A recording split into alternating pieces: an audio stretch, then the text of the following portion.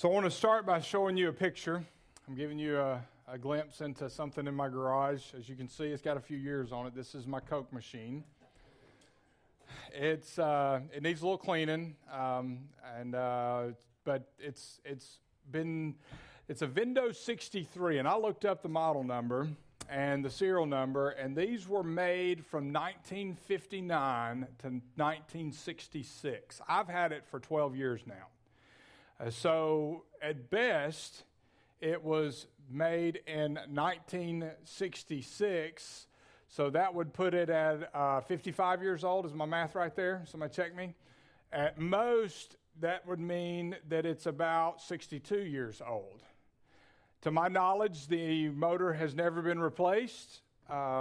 It runs just as well today as when I got it 12 years ago. I'm sure some repairs have been made on it, but I haven't done anything to it in the past 12 years except move it from Birmingham to Scottsboro to here.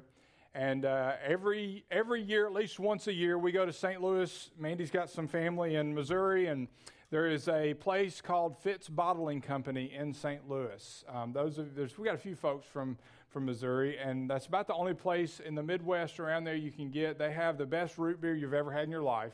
It is top notch. They've got all different flavors. They have cream soda, orange, grape, black cherry, strawberry, their version of Mountain Dew, peach. They've even got a coffee flavor that I don't care for, but some people like. And at Thanksgiving you can even get pumpkin flavor, but you can only get it around there. And every year we either go at Thanksgiving or Christmas, and I spend more than I should stocking up on Fitz, and I come home and I load that thing up, and every time it gets them ice cold. So for 12 years for me, 50 some odd years overall, this thing still runs. And you've probably had appliances like that, right? Those old, those green and whatever those colors were. We had one of those refrigerators that lasted until my teen years, I think, that my parents inherited from their parents, that kind of thing. On the other hand, so this thing just keeps running, right? It just keeps going. On the other hand, last week, not this past week, but week before, we had a washing machine that's probably less than 10 years old break and flood our laundry room.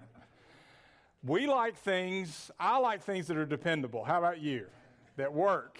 Not things that tear up and cause you bigger problems. If you'll notice, this picture's pretty close because my garage is a mess because of our laundry room right now. So I tried to take a close shot there. But we like things that are dependable, whether it's appliances, whether it's cars, or people. We like things and people who are dependable. And that's essentially when we're talking about faithfulness. Dependability is another word for faithfulness, and that's what we're going to talk about. That flavor of fruit this morning, the flavor of faithfulness in our series called Fruit Gushers, where we're looking at the fruit of the Spirit. And the theme of our series is that the fruit of the Spirit flows in us from the presence and the power of the Holy Spirit, and it flows out of us for the advancement of the gospel and to the glory of God. This is about authentic Christian living, being like Christ in the world around us, displaying the characteristics of Christ in order to point people to Him, to live as He did, to glorify Him, and to point people to Him. And so we're going to look at Galatians 5:22 and 23 again. The fruit of the Spirit is love, joy, peace, patience, kindness, goodness. We've talked about all of those. Today we look at faith or faithfulness. Faithfulness, gentleness, self-control, and against such things there is no law. Now, if you were to grab a concordance and do a quick search for the word faithfulness, you would see some 60 some odd references to faithfulness as it relates to the faithfulness of God specifically.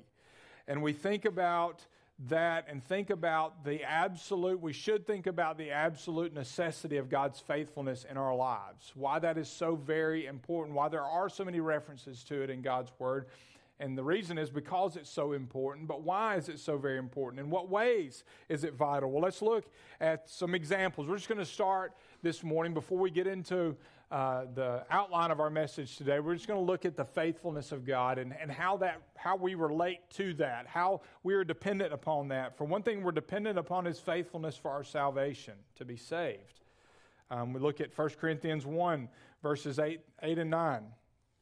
He will also be strengthened He will strengthen you to the end so that you will be blameless in the day of our Lord Jesus Christ.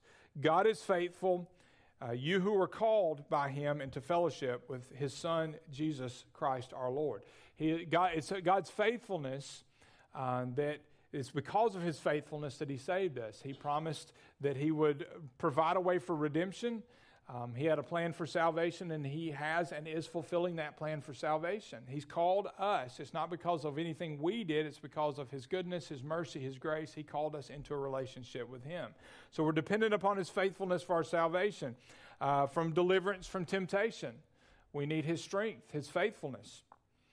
1 Corinthians 10:13, no temptation has overtaken you except what is common to humanity. God is faithful. He's called you into this relationship. He's going to give you what you need to serve him and to succeed in his plan for you. God is faithful. He will not allow you to be tempted beyond what you are able, but with the temptation, he will also provide a way of escape so that you are able to bear it. It's his faithfulness that he calls us into a relationship, and through his faithfulness, because of his faithfulness, he provides what we need to escape temptation, to fight temptation. We also depend on his faithfulness for ultimate sanctification. We're justified by faith, the grace of God, but then we begin the process of sanctification, becoming more like Jesus each day. And it's because of his faithfulness in continuing to work on us that we become sanctified. 1 Thessalonians 5:23, now may the God of peace himself sanctify you completely, and may your spirit, soul, and body be kept sound and blameless for the coming of our Lord Jesus Christ. He is the one who sanctifies us, and he is faithful to do so. We are dependent upon his faithfulness for the forgiveness of our sins. 1 John 1:9, if we confess our sins, he is faithful and righteous to forgive us our sins and to cleanse us from all unrighteousness. He's promised to forgive us, and he does. He forgives us when we confess our sins. He's faithful to do that. For deliverance through times of suffering, God is faithful during all times, but we look to him with great dependence in those times of suffering, and he is faithful. 1 Peter 4:9, for those who suffer according to God's will should, while doing what is good, entrust themselves to a faithful Creator. We can trust in God. He is faithful and true. Life can be difficult. Life can be tough, as many of you know. But those of you who have looked to the Lord in those difficult times, you have experienced his faithfulness. Not that it's easy, not that it makes pain easier to deal with or makes pain go away, suffering go away, but the faithfulness of God is sweet in those times of suffering. We trust him for the fulfillment of our ultimate hope of eternal life. The assurance we have, the promise of salvation is that we will spend eternity with our Creator in heaven. And in Hebrews 10:23 we read, let us hold on to the confession of our hope without wavering. For he who promised is faithful. He will deliver on his promise to come again and receive us, to take us home to be with him. Every aspect of the Christian life rests on the faithfulness of God, and we have the assurance that the Lord is faithful to his promises, as we read in Psalm 145:13. And it's no wonder that the psalmist, when he's thinking about the faithfulness of God, says this in Psalms 118, verses 1 through 2. I will sing about the Lord's faithful love forever. I will proclaim your faithfulness to all generations with my mouth, for I will declare faithful love is built up forever. You established your faithfulness in the heavens. Even Jeremiah, when he's lamenting over the condition of Judah, he says, in the midst of all of God's punishment, of all that's going on, he says, great is your faithfulness. God continues to be faithful even in those times of judgment. Even when he's disciplining us for things that we've done wrong, he's faithful in his discipline. Because he loves us, because he wants to correct us, he continues in his faithfulness. And when he pronounces judgment, he's faithful to follow through with that judgment. It's the faithfulness of God. The theme of God's faithfulness runs throughout Scripture. And here is the beautiful truth that should bring us comfort. God's faithfulness is not based on our feelings. It is based on the fact of Scripture. We know that he is proclaimed faithful. He is proved faithful by the testimony of Scripture, and we can experience his faithfulness in our lives. Because sometimes it doesn't feel like God is present, right? Sometimes it doesn't feel like God is listening. Sometimes it doesn't feel like God is going to rescue me from whatever it is that I'm dealing with, but I can look to the Word of God And if I believe that the Word of God is true and infallible and perfect, I can trust in the faithfulness of God because it's not based on my feelings. It is based on who He is and who He has revealed Himself to be through His Word. Everything in our lives as believers centers on the faithfulness of God and Him being who He says He is and continuing to do what He says He's going to do. So if we want to be like God, what do we need to be? We need to be faithful, right? This is another flavor of fruit. And we need to display the flavor of faithfulness in our lives. But it's not natural, let's be honest. We are selfish individuals. All of us, some more than others, but we are all selfish. Our sin nature. And we want to do what we want to do. And sometimes other people's needs or promises that we make or whatever the case may be may interfere with that in our schedules. So we look at Proverbs 26. We see this. Many a man proclaims his own loyalty, but who can find a trustworthy man? A lot of people say they are faithful, but few actually demonstrate that faithfulness. But if I'm a godly person, this is something that I'm going to strive for. This is something that I'm going to want to be faithful. So what is it? What is faithfulness?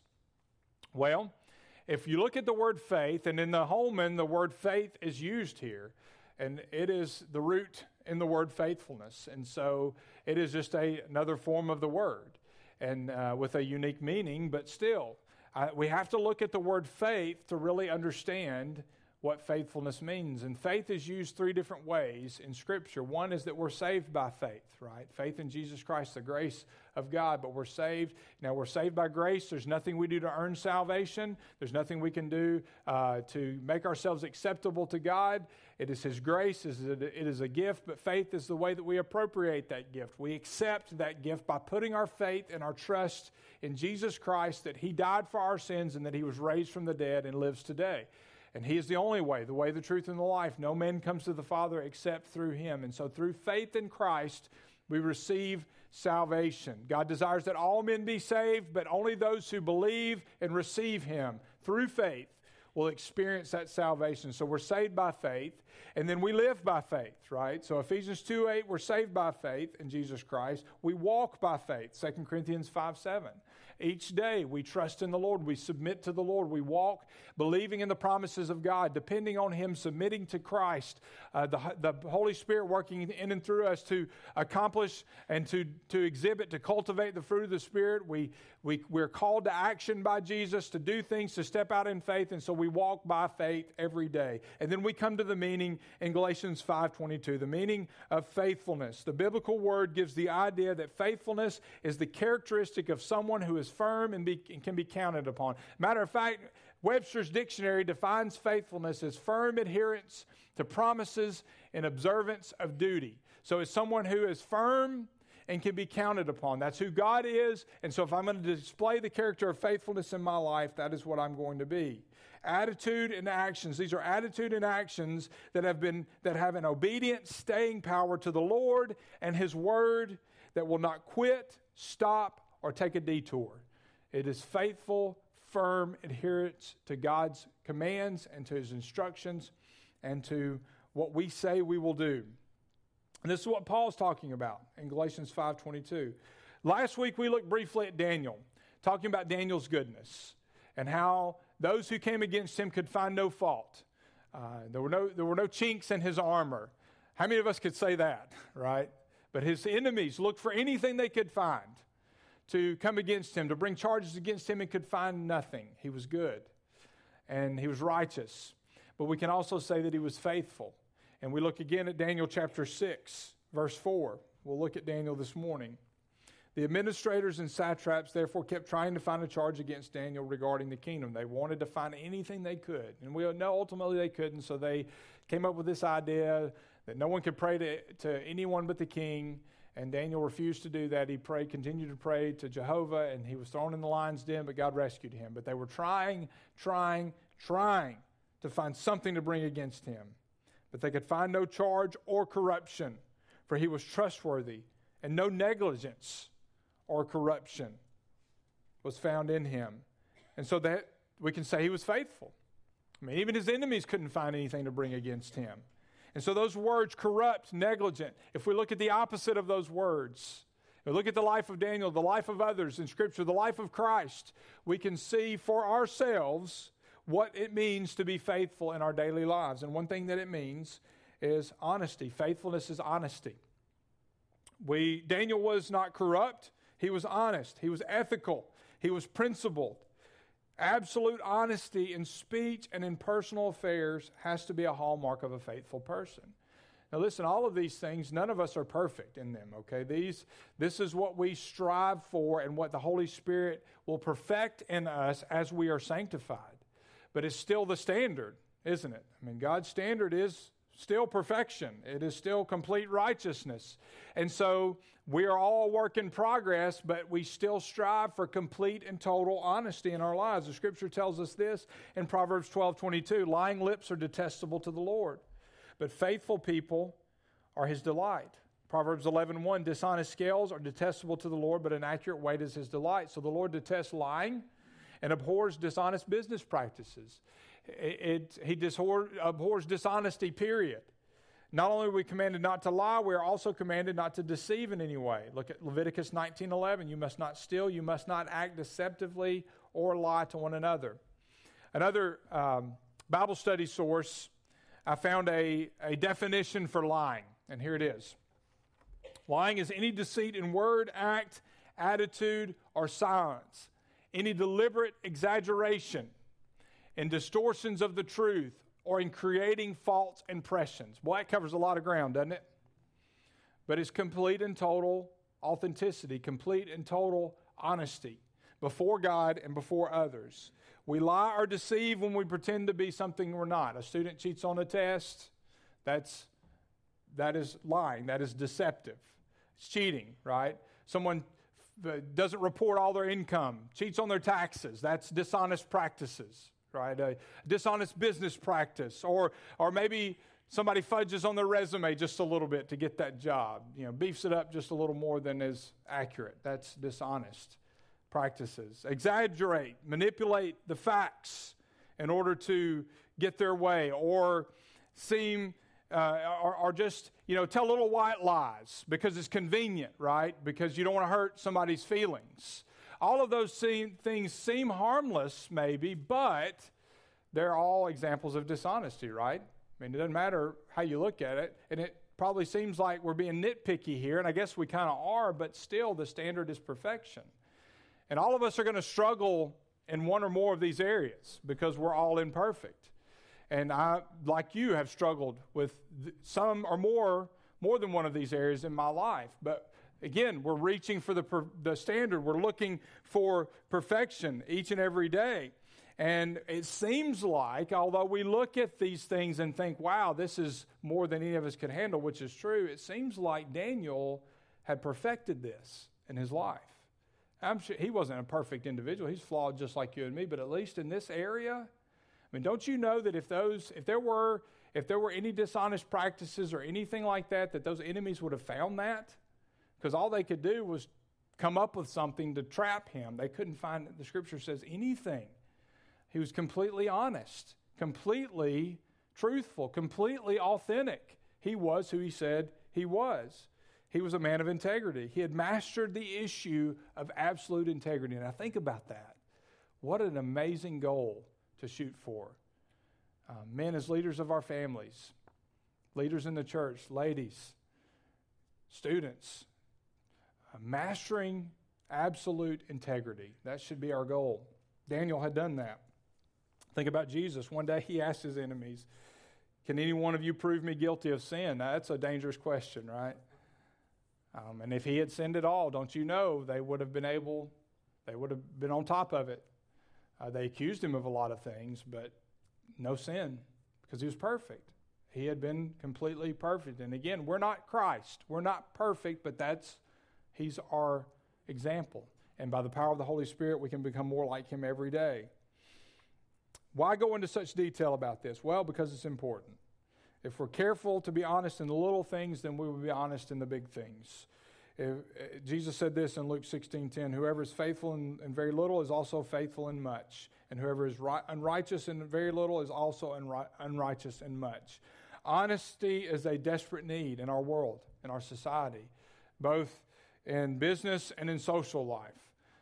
We don't know what to believe anymore, do we? I mean, you can't believe any of the headlines. You can't believe anything that you read. It seems like we crave honesty in our world. I read about an article in one of the leading business journals of the day that someone who was in business said that it's impossible to succeed in business without compromising the truth. I think that is prevalent in more than just business in our society. Sports, politics, I mean, you name it, everywhere. People feel that way because there's so much dishonesty in our world. We desperately need honesty in our world today. And as Christians, we are called to be salt in a decaying society, and one of the ways that we do that is through honesty. A second characteristic of faithfulness is dependability. Being dependable. That's kind of a big part of the word as we see it here in Galatians 5:22. Daniel was neither corrupt nor negligent. He was reliable and dependable. People could count on him. You got the idea that Daniel kept his appointments. He was on time for his appointments. He kept his word, and he considered how his actions might affect other people. He was a man of integrity. I mean, he just was who he said he was. He did what he said he was going to do. And again, somehow he had mastered this, which is amazing. You know, few things are more irritating than someone that you can't depend on. Solomon said this in Proverbs 10:26, like vinegar to the teeth and smoke to the eyes, so the slacker is to the one who sends him on an errand. That word slacker is really talking about somebody who's habitually lazy. Some of your versions may say lazy. That's another way to translate it. But think about it. The lazy person, it's his unfaithfulness that causes you frustration, right? He promises you the world, but doesn't follow through on anything. He doesn't keep his commitments, and that's what makes him so frustrated. If you're having to depend on that guy, then you're going to be frustrated, right? And that's what Solomon's talking about, and dependability, that's what we're talking about here in the fruit of the Spirit. And in today's society, we want people who are, in all of societies, all days, but especially in today's society, we are looking for people that are dependable, that can be counted on. We need people like that in our lives. But dependability has taken a back seat in our society to, hey, me first, whatever I want. And if it inconveniences me or my schedule especially, then even if I said I'm going to do it, I'm not going to do it. It is a form of selfishness. For the person who is practicing godliness, dependability is a duty owed not only to other people, but more importantly to God. And here's the truth. Reliability or dependability is both a social obligation and a spiritual obligation. Yes, we should be dependable for others, but we should also, more importantly, be dependable to God, and that's why we want to be dependable to others. He's even more concerned with our faithfulness than the person who's relying on us. Psalm 15:1, David said, Lord, who can dwell in your tent? Who can live in your holy mountain? And what follows that is a list of ethical standards in answer to that question that a person has to keep in order to enjoy God's fellowship. And in the middle of that, there is this standard. It's the person, verse 4, who despises the one rejected by the Lord, but honors those who fear the Lord and who keeps his word, whatever the cost. God wants us to be dependable even when it costs us, and it can be costly.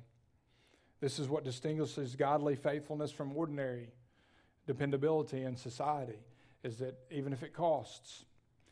You know, there's another picture I have this morning of Old Faithful. It's at Yellowstone Park. You may have been there before. I've never been there, but there's actually, I understand, a webcam. Don't pull it up right now, but you can go watch Old Faithful from your home. You don't even have to make the trip, but it'd still be neat to do that. Every 90 minutes, around 90 minutes, hundreds of gallons of steaming, boiling water shoots up into the air, and it's like clockwork. It's called Old Faithful because it's dependable. It does it about every 90 minutes, like clockwork, and has for years and years and years and years. National Geographic ran a story not too long ago about how Old Faithful is becoming less dependable, less faithful. That 90-minute interval is slowly getting longer and longer. And if you take that to its extreme, one day Old Faithful will not erupt anymore. That geyser will no longer spill over. Now, none of us will be here to see that. But, again, Old Faithful is known for dependability, but even Old Faithful is not perfectly dependable. What in life is? Well, I'm thankful that God is completely dependable and totally faithful. We are imperfect. We are going to fail. With good intentions, fail. But God never fails. And day by day by day by day, if we trust in Him, if we submit to Him, He will perfect this in us, if we will submit to Him. Your faith and my faith will be tested. Our faithfulness is going to be tested. You can bank on that. Times get tough, stressful situations, but our faith can grow and our faithfulness can grow in the midst of testing if we'll depend on God. We have to be faithful to God regardless of our circumstances. We must also be faithful to others. It's required. During times of testing, at other times, we need God's grace. By God's grace, we can be faithful.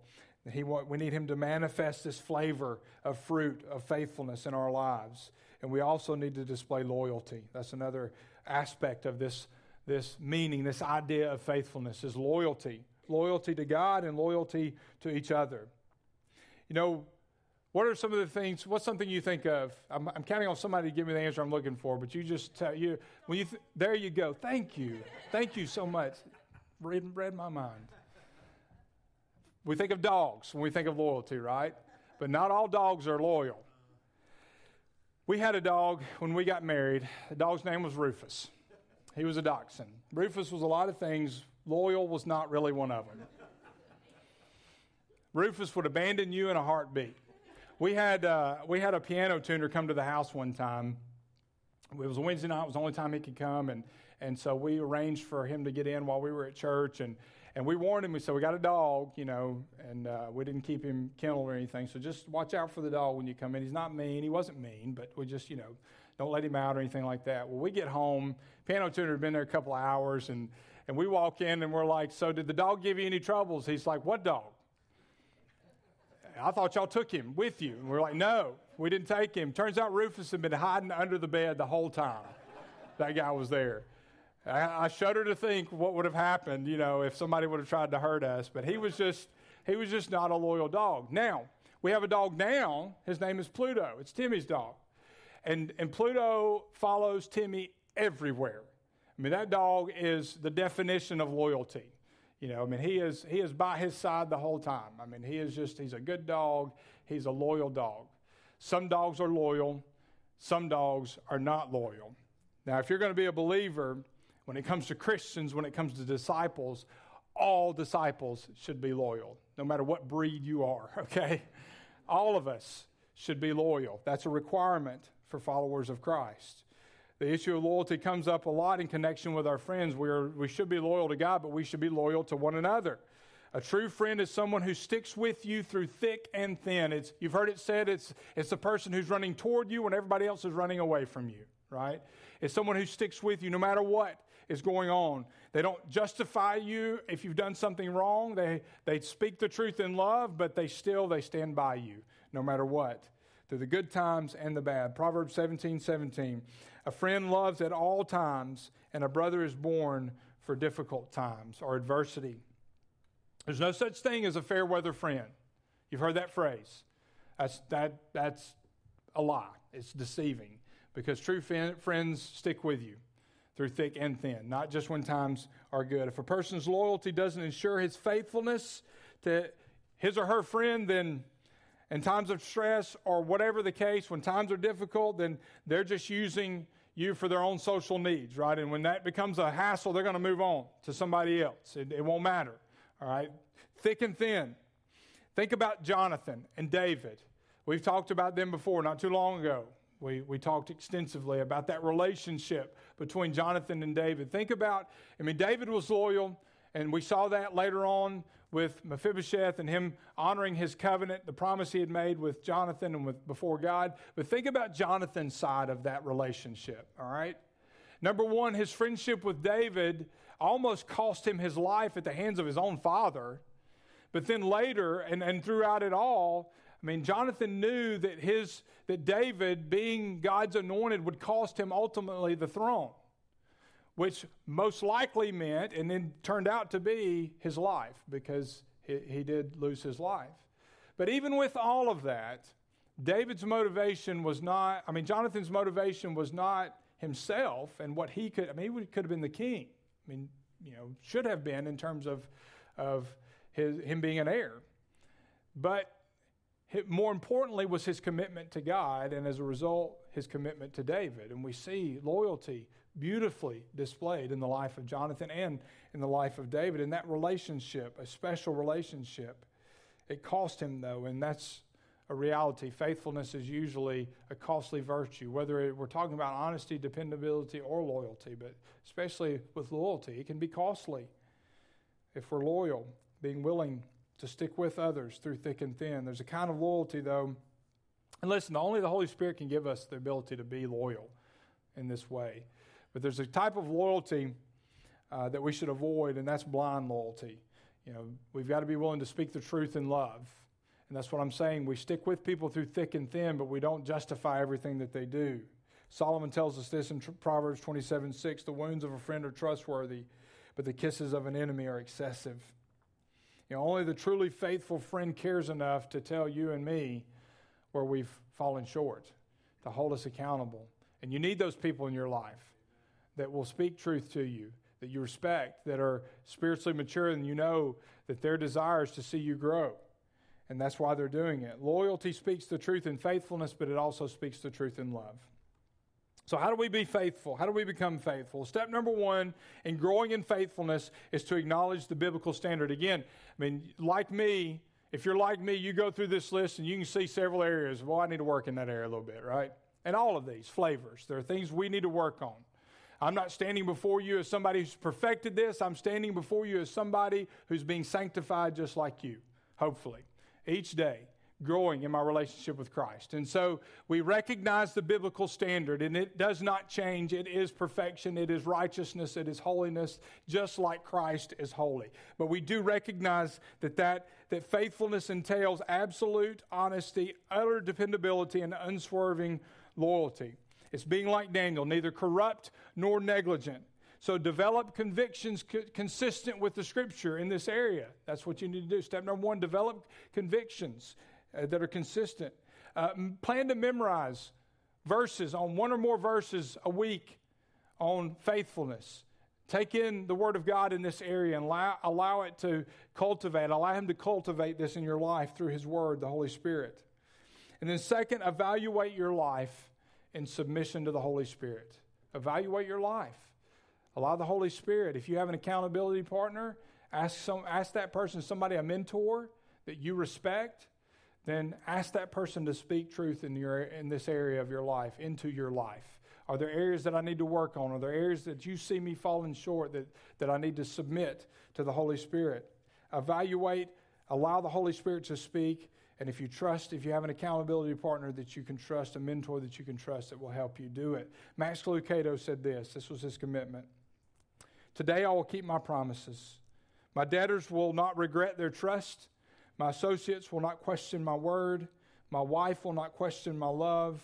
And my children will never fear that their dad will not come home. That should be our commitment in the area of faithfulness. But here's the thing. You and I, we cannot do this on our own. Only by the power, the grace of the Holy Spirit can we be faithful. We need the power of the Holy Spirit working in and through us. We have to have Him working in and through us. We cannot do it on our own. Wherever you see a specific need of faithfulness in your life, immediately submit to the Lord. Immediately pray about how can you take steps to improve and grow in this area. If we trust in the Lord, we submit to the Holy Spirit, and then we add to that concrete actions in order to improve in this area. Remember, it's both and, not either or. It's not just that I'm sitting back and saying, okay, Holy Spirit, make me faithful. It's Holy Spirit, I need you to cultivate. Give me the strength, give me the grace, give me the power to do this. And now here, I'm going to take these concrete steps to test my faithfulness and to prove my faithfulness and to grow in the area of faithfulness. Both and, not either or. You cannot become a faithful person just by trying, and you cannot become a faithful person just by sitting back and doing nothing. It's both. Jesus said to the church at Smyrna, He said, be faithful, even to the point of death. There's action involved. We have to be willing to act.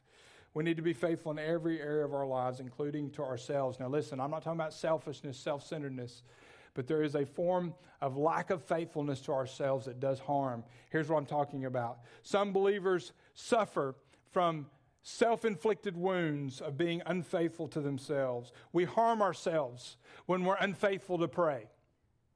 We harm ourselves when we're unfaithful to be in God's Word.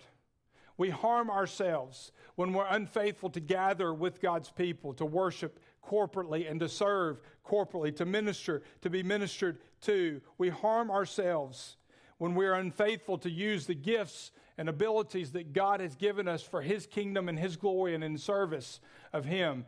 These are areas, there are believers all over, maybe even in this room, we harm ourselves, self-inflicted wounds by being unfaithful to pray, to spend time in God's Word, to spend time with God's people, and to use the gifts and abilities He's given us to serve Him. Self-inflicted wounds, lack of faithfulness to ourselves, to God and ourselves.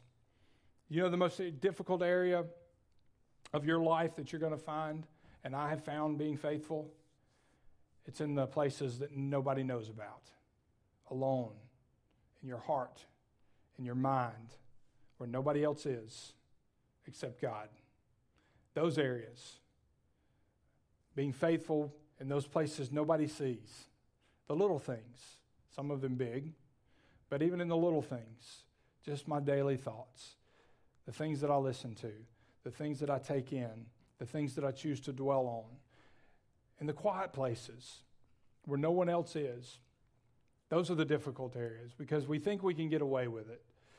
We can hide things from everybody except our Creator. He knows it all. Faithfulness in the small things. Small things lead to big things in the kingdom of God. In the parable of talents, the master says this, "Well done, good and faithful slave," Matthew 25:21. "You were faithful over a few things, and I will put you in charge of many things. Share your master's joy." Faithfulness in the small things, things that no one else sees. Today's picture day. I have one more. Two more, actually, I think. Anybody ever seen this symbol? Anybody? All right. This is an Arabic symbol. It is the symbol for the letter N or Nun. And here's what they use this symbol for in Arabic countries. All right, specifically, most recently, very prevalent in Iraq.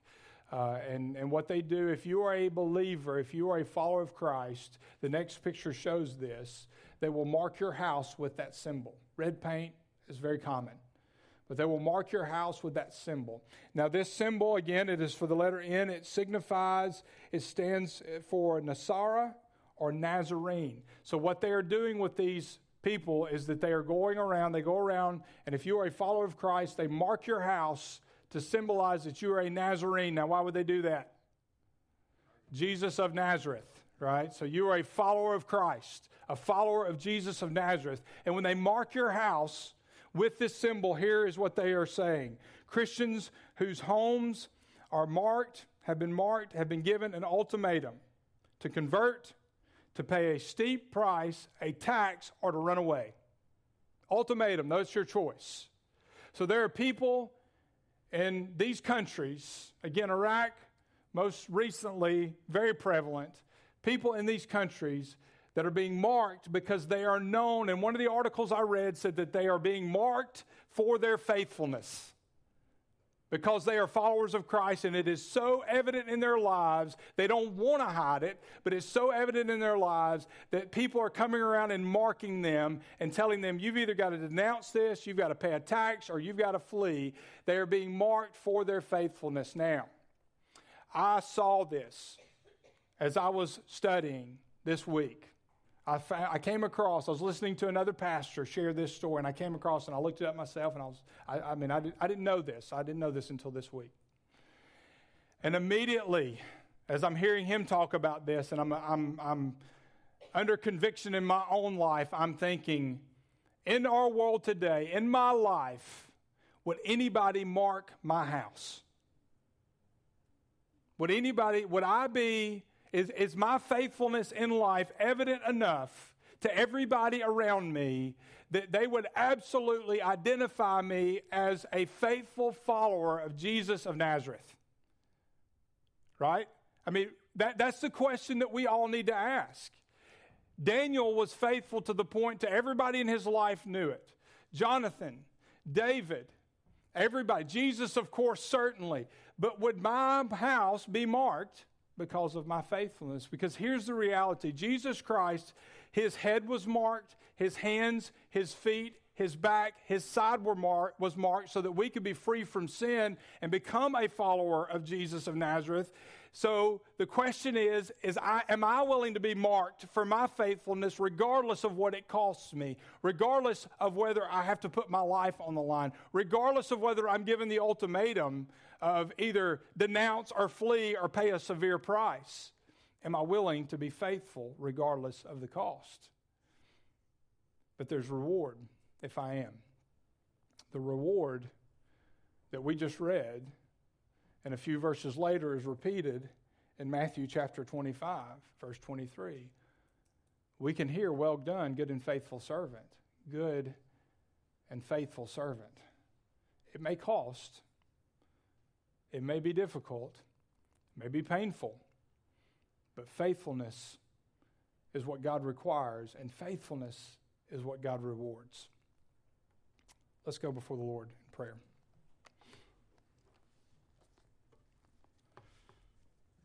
Lord, your requirements are heavy. They are costly. They are beyond our abilities. None of us in our own power and strength have the ability to exhibit these flavors of fruit. And this is one of those difficult ones. In the busyness of our lives and the fast-paced schedules that we keep and the commitments that we have, it is almost impossible at times to keep them all. But that's what you require. You require us to be truthful, honest, dependable, loyal. You require us to trust you from day to day, to submit to you each day, to allow you to work in and through us, regardless of the cost, regardless of what it means in terms of our own physical safety. Lord, following you means that we give up our lives. We take up our cross daily. We count the cost. Yet we follow you anyway because what you have provided through salvation, through strength, through perseverance, through ability, through comfort, through assurance, through meaning, through purpose, through joy, through abundance, supersedes and transcends life's discomforts. Even if it causes us to lay down our lives, the life ahead, the life with you in eternity far outweighs anything we could achieve and attain in this life. It means that we have an eternal perspective that goes beyond the temporary and looks at the eternal constantly, always looking ahead, investing in eternity, looking forward, and holding the present and the things of this world loosely so that we can be counted faithful, so that we can fulfill the purpose that you've given us. And Lord, I pray that you would give us strength from day to day. I pray that we would submit to you each day, truly making you Lord of our lives. And of course, we can't do that unless we've received that grace gift that we've talked about today, the gift of salvation that you provide through your death, Jesus, through your burial, through your resurrection, defeating sin and death. We have to, by faith, receive that gift of salvation. And I pray that if there's somebody here today who hasn't received that gift, that they would. But for those of us who are your followers, just search our hearts now. What are the areas of faithfulness that we need to improve on, that we need to work on? Would our houses be marked with the symbol of Christ, the symbol that says we are followers? Is faithfulness evident in our lives? And if not, why? Lord, work in us, through us, mold us, shape us into your image. For it's in Jesus' name that we do pray. Amen. Would you stand for our time of decision?